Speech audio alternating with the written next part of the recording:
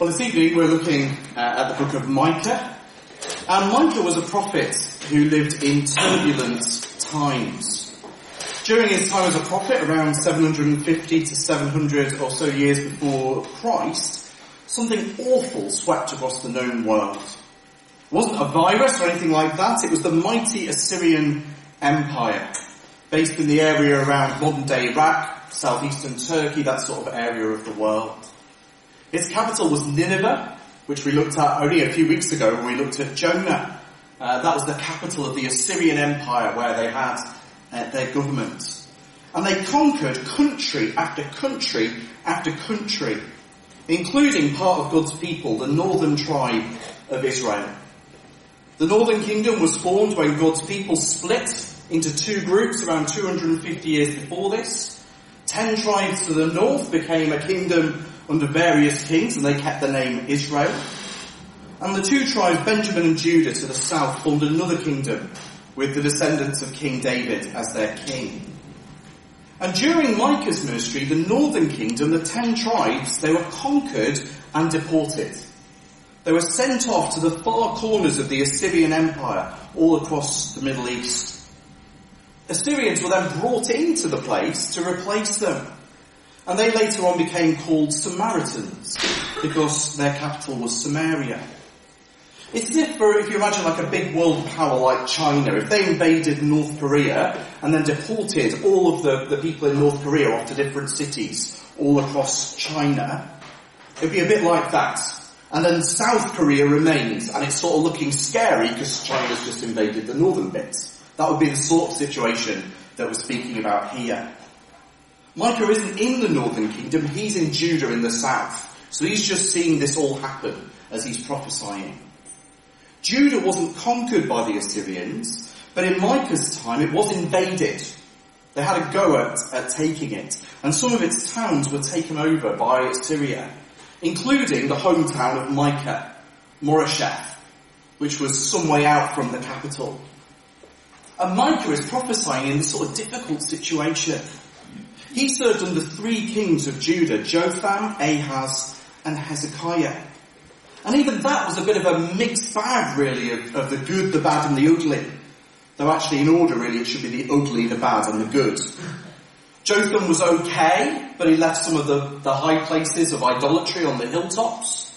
Ahaz was a disaster. He burnt his own son as an offering to another god and worshipped on those high places on the hilltops. He set up high places in the towns of Judah, and during his day, Syria and Israel invaded Judah and besieged Jerusalem. Ahaz used the gold from the temple to pay the king of Assyria to come and help them. And that's what brought Assyria originally into the region. He was not a good guy. He got rid of the altar in the temple and replaced it with a knockoff one that he'd seen in Damascus. He was a real piece of work. And Micah had to prophesy into that situation. Hezekiah was much better and reversed much of what Ahaz had done, but again was besieged by once friendly Assyria. A lot happens during Micah's time. There were really turbulent times where all sorts of things were going on. And so his messages, as we go through, there's going to be a real mixture of messages. It feels a bit, I've been trying to sort of do the different prophets a little bit differently. If you imagine Micah, his is a bit of a roller coaster. It sort of goes up and down all the way through the book. From judgment to hope, as the situation changes. And they sort of alternate and make the book feel like a real ride on a roller coaster as you go through. So we're going to follow that ride through the book. I've nicked my titles this week off Dale Ralph Davis, just for full disclosure. But first of all, we see from judgment to preservation. From judgment to preservation, that's this first sort of like roller coaster ride. First of all, in the beginning of Jonah, we see judgment, a huge dip down, if you like, as Micah tells the people that God is coming. God is coming. And you might think, well, that sounds really exciting, that sounds wonderful, isn't that what we want? But actually, Micah's telling them that he's coming against them. He's going to be a witness in court against them. And he pictures the whole thing like a courtroom, with God, the judge, about to step down and act in judgment on his people. And the prophet laments what's happening in his nation, noticing in vivid imagery that the infection, the wound of the northern kingdom has reached even the gate of Jerusalem. He's saying that it's like they've become infected with what's happened in the north. During this time, many places in Judah would be attacked and taken by the Assyrians, almost like they're encroaching in their land. And he lists places not to speak of in chapter 1 because of what's happening. Verse 10, tell it not in Gath, weep not at all, in Bethlehem, roll yourselves in the dust. He sort of goes to all these places that would be attacked, and he lists them. And he sort of plays on words as he goes through. So it might be a bit like we might say, in Hammersmith they will be hammered. In Huddersfield it will become a field. It's that idea as he sort of goes through all these towns and tells of their coming destruction. In chapter 2, he begins then to explain why this is happening. Why is it that they're being attacked by the Assyrians? And he tells them that people have been taking advantage of others and buying up one another's land. Under Jewish law, the land had to revert to its original owner after a number of years. But seemingly during this time, it's not happening. People are just hanging on to it. But God warns in chapter 2 that the land grabbers are about to have their land grabbed. The Assyrians are going to come and take it from them. They've also been exploiting people into poverty. They're not quite taking the shirts off their backs, but they're taking their cloaks even. It's likely to do with taking their robe as a guarantee against a loan and then keeping it. We actually read about this very law in Exodus only a few weeks ago.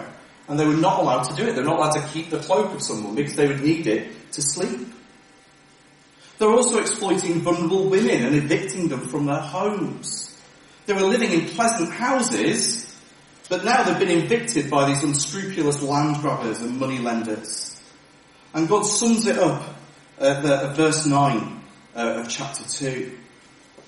It says this: the women of my people you drive out from their delightful houses, and their children you take away, from their children you take away my splendour forever. It's not the splendid robe that they've taken so much. It's not the splendid house that they've taken. God really sees what's happening. It's the splendour of the Lord that they're taking away. It's his glory that they're really robbing as they do this. But the people in this chapter don't like hearing this. They want him to stop preaching about this. They want someone who will preach something nice. Or, just blurt out some nonsense rather than actually challenging them with their sin. Or if you read further down, they want people who will preach in verse 11 about strong wine and drink. Because that's much more cheerful to talk about, isn't it? And rather than sin and judgment. But of course there's nothing new under the sun, is it? It still happens today. People want to hear what their itching ears want to hear, rather than be confronted with the truth. So God promises them in 1 verse 16 that they're going into exile. Judgment is coming for them. Just as God has taken the northern kingdom, he's going to take them to even Jerusalem. That's the sort of judgmenty bit, the sort of dip in the roller coaster. Is there no hope? No, there is hope. Have a look at 2, 12 and 13. I will surely assemble all of you, O Jacob. I will gather the remnant of Israel.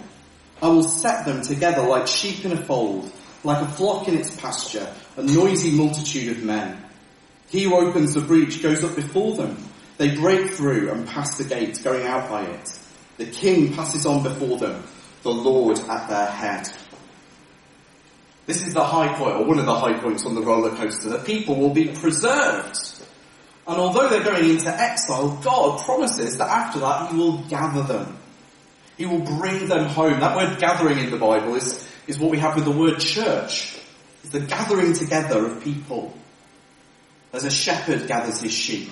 As a conqueror leads the way with his troops through the breach in the wall. He will send them into exile, yes, but he will also bring them back to their place. So there is hope.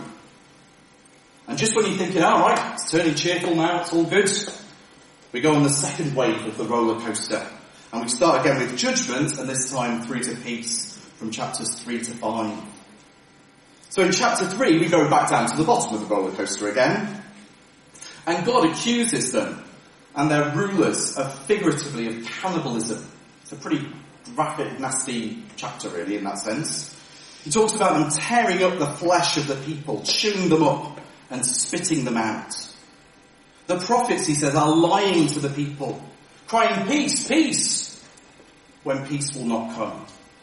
God will hide his face from them. They'll receive no vision. Micah, on the other hand, reminds us that he is filled with the Spirit of the Lord. And again, that sounds quite positive, but what is he filled with the Spirit of the Lord for?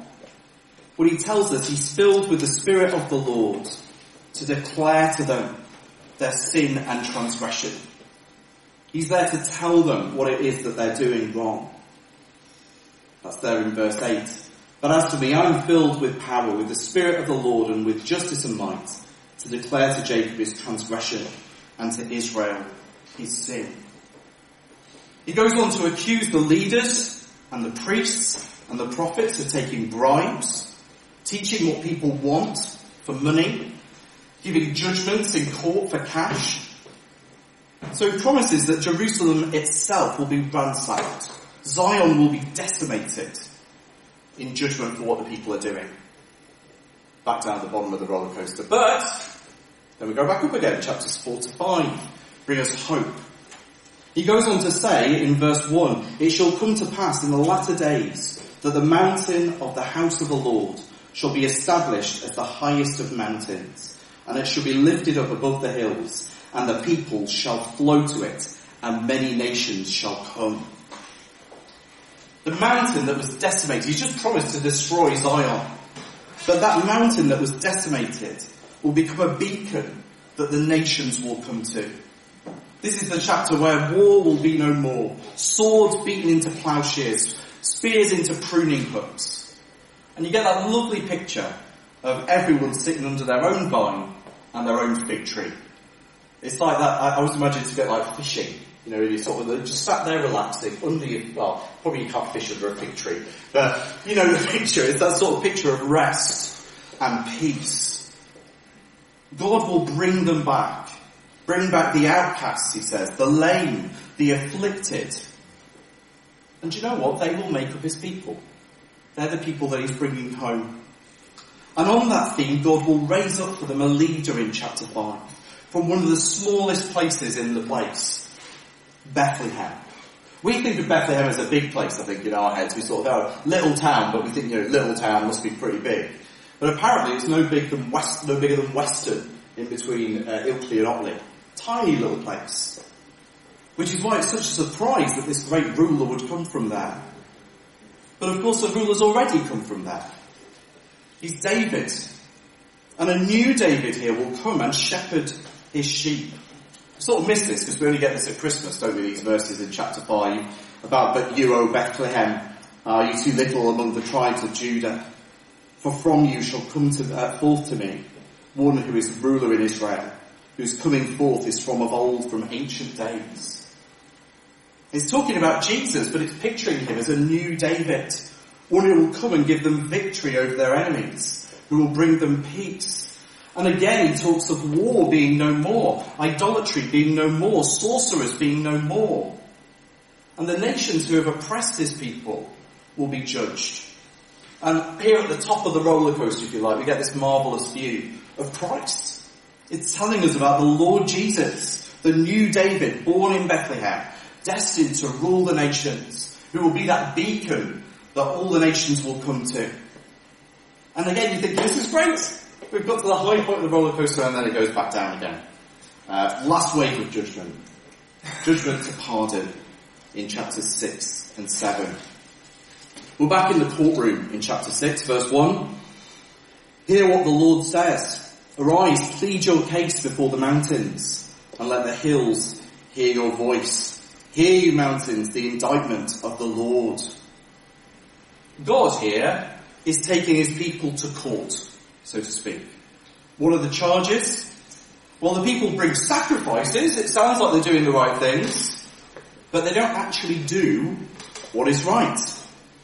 And it goes back to what Richard was reading earlier. They know what to do. So verse 8, he has told you, O man, what is good. And what does the Lord require of you but to do justice and to love kindness and to walk humbly with your God?